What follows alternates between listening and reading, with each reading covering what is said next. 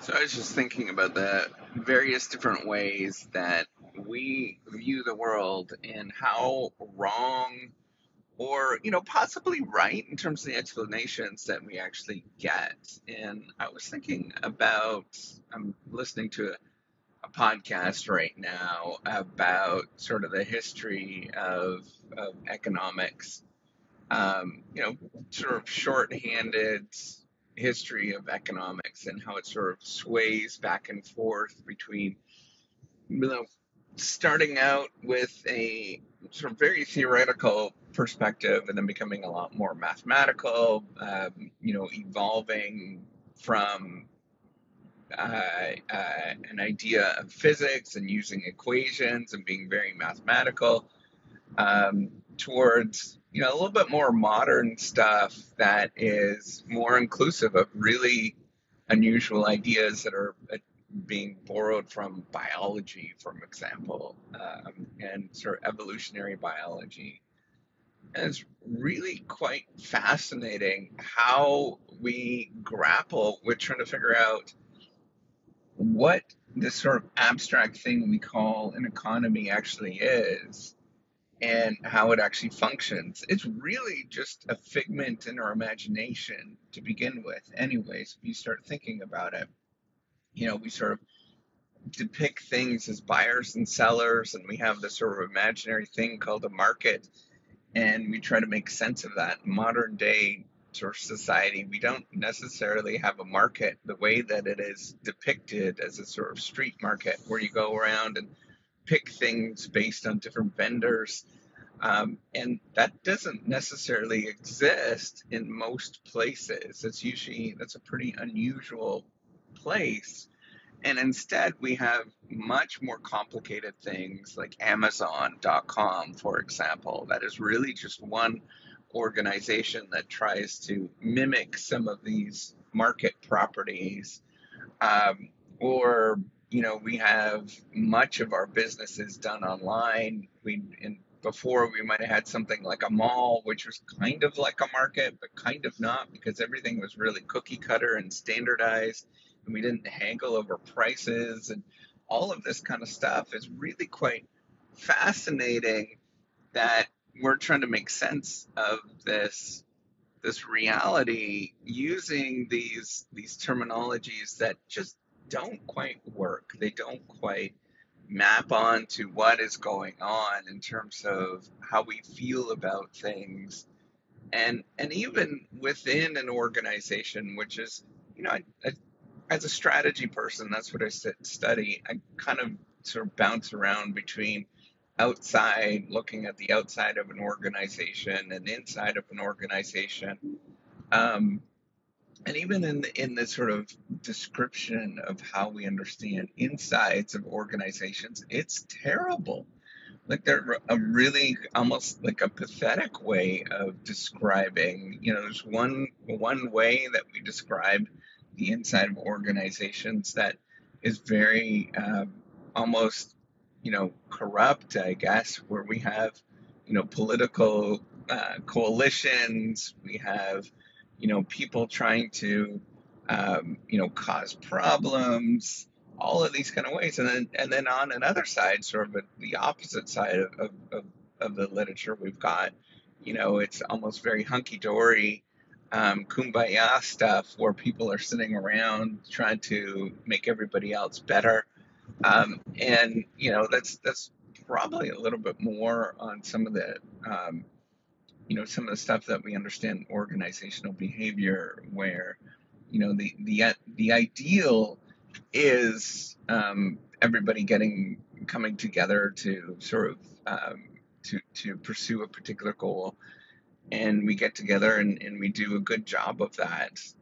But for the most part, all of these things are very descriptive, in the sense that they are not really describing the nature of what's going on very well, and they do a very almost pathetic job of mapping on the real world and what the real world looks like. Now, um, I am very critical of this, but the reason why I'm critical of it is because it doesn't map my reality very well.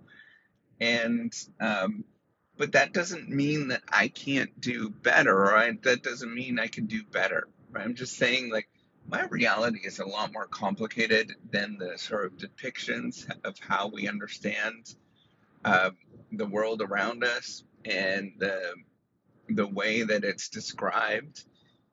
My reality is far different than what is being described.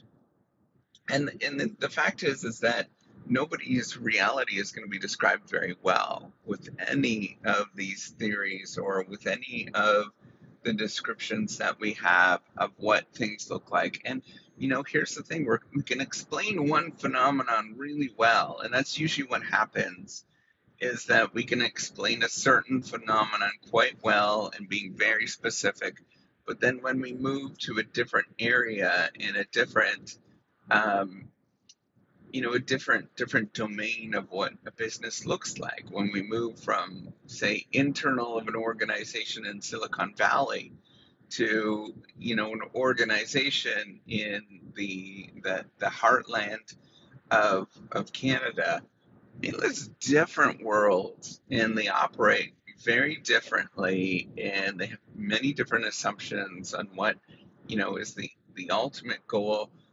A corner store is really different than, or I guess, a bodega, I guess, is another term for it, is very different than um, how a multinational company actually operates. And we're expected to sort of depict this um, in a way that it maps onto everything. And now, of course, we have incentives that encourage researchers to just look at the multinationals. Nobody's going to look at the corner stores because nobody's paying them. There's no money there. There it is.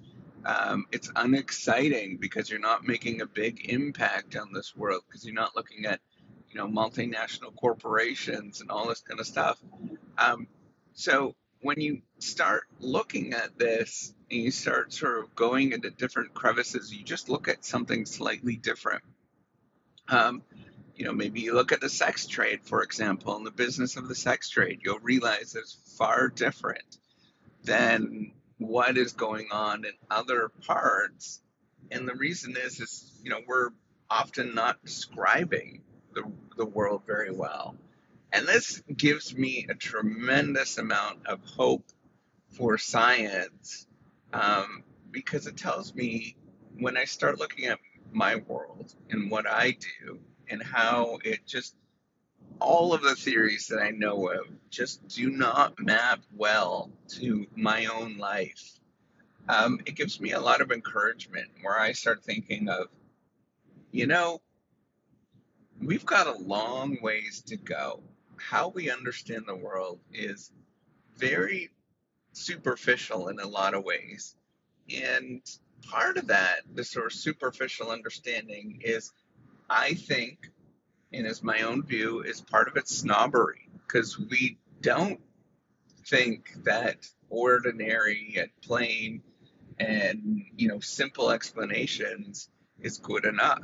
We have to have some really abstract theoretical explanation, and that sort of that that avoids looking at ordinary things in ordinary ways. I'm very much um, critical, and I have always been very critical of the way that we view the world around us in these very superficial ways. I remember first year engineering just being so upset with physics problems because they would assume away, they would have a massless frictionless pulley, and there would be like no assumptions of what real life would be, and it would drive me bananas.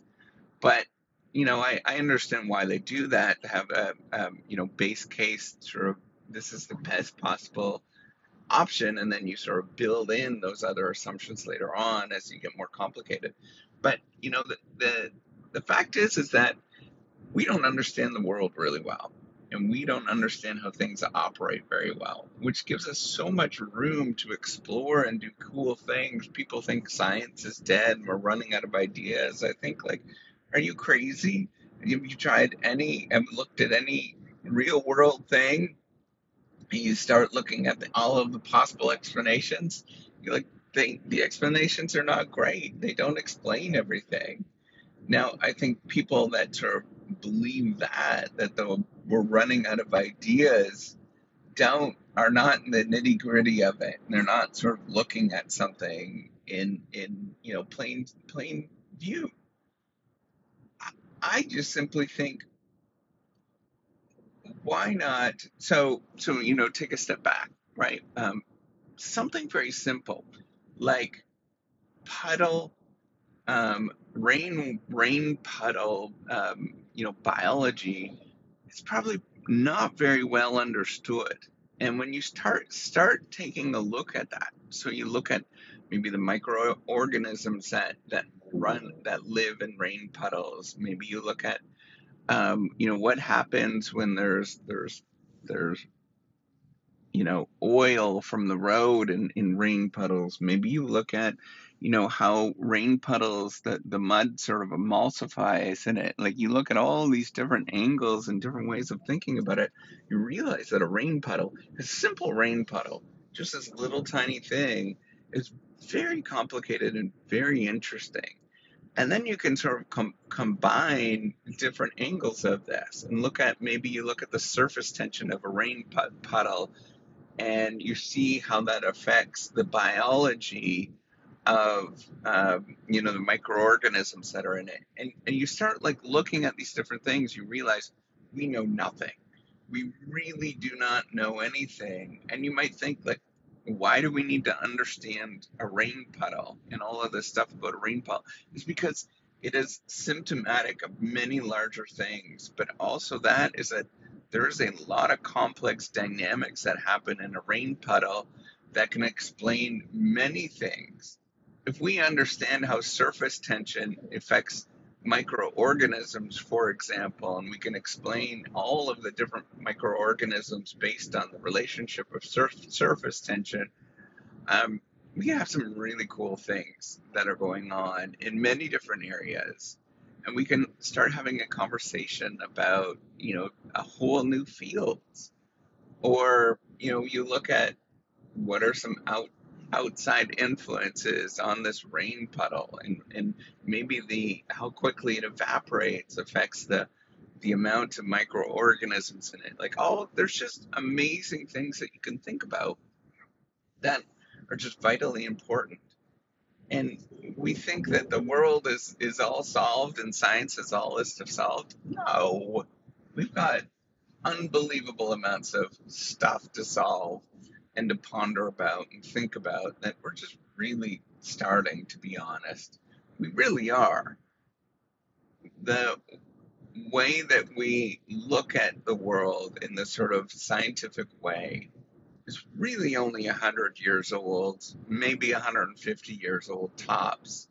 But really, it's probably more like 50 or 60 years old of sort of mainstream science, the way that we understand it, with real legitimate scientists studying the world. I mean, we just have so much that we can discover and think about, and the world is truly amazing. We just simply have to start looking at the stuff. So, coming back to this explanations of how the economy works, um, these explanations are all novice. They're all really not great. And the fact is, we still don't know. We still can explain things in many different ways. We still have a lot to discover. And we simply have to just get going with it and make these discoveries, push these things out, really have fun, and just explore the way that we are kids, and we try to extend that as long as we possibly can, because, man, the world is far complicated than anybody ever thinks. But you know what, you have to have that strength to go and keep exploring and keep having fun and being excited about the world. All right, take care and have a wonderful day.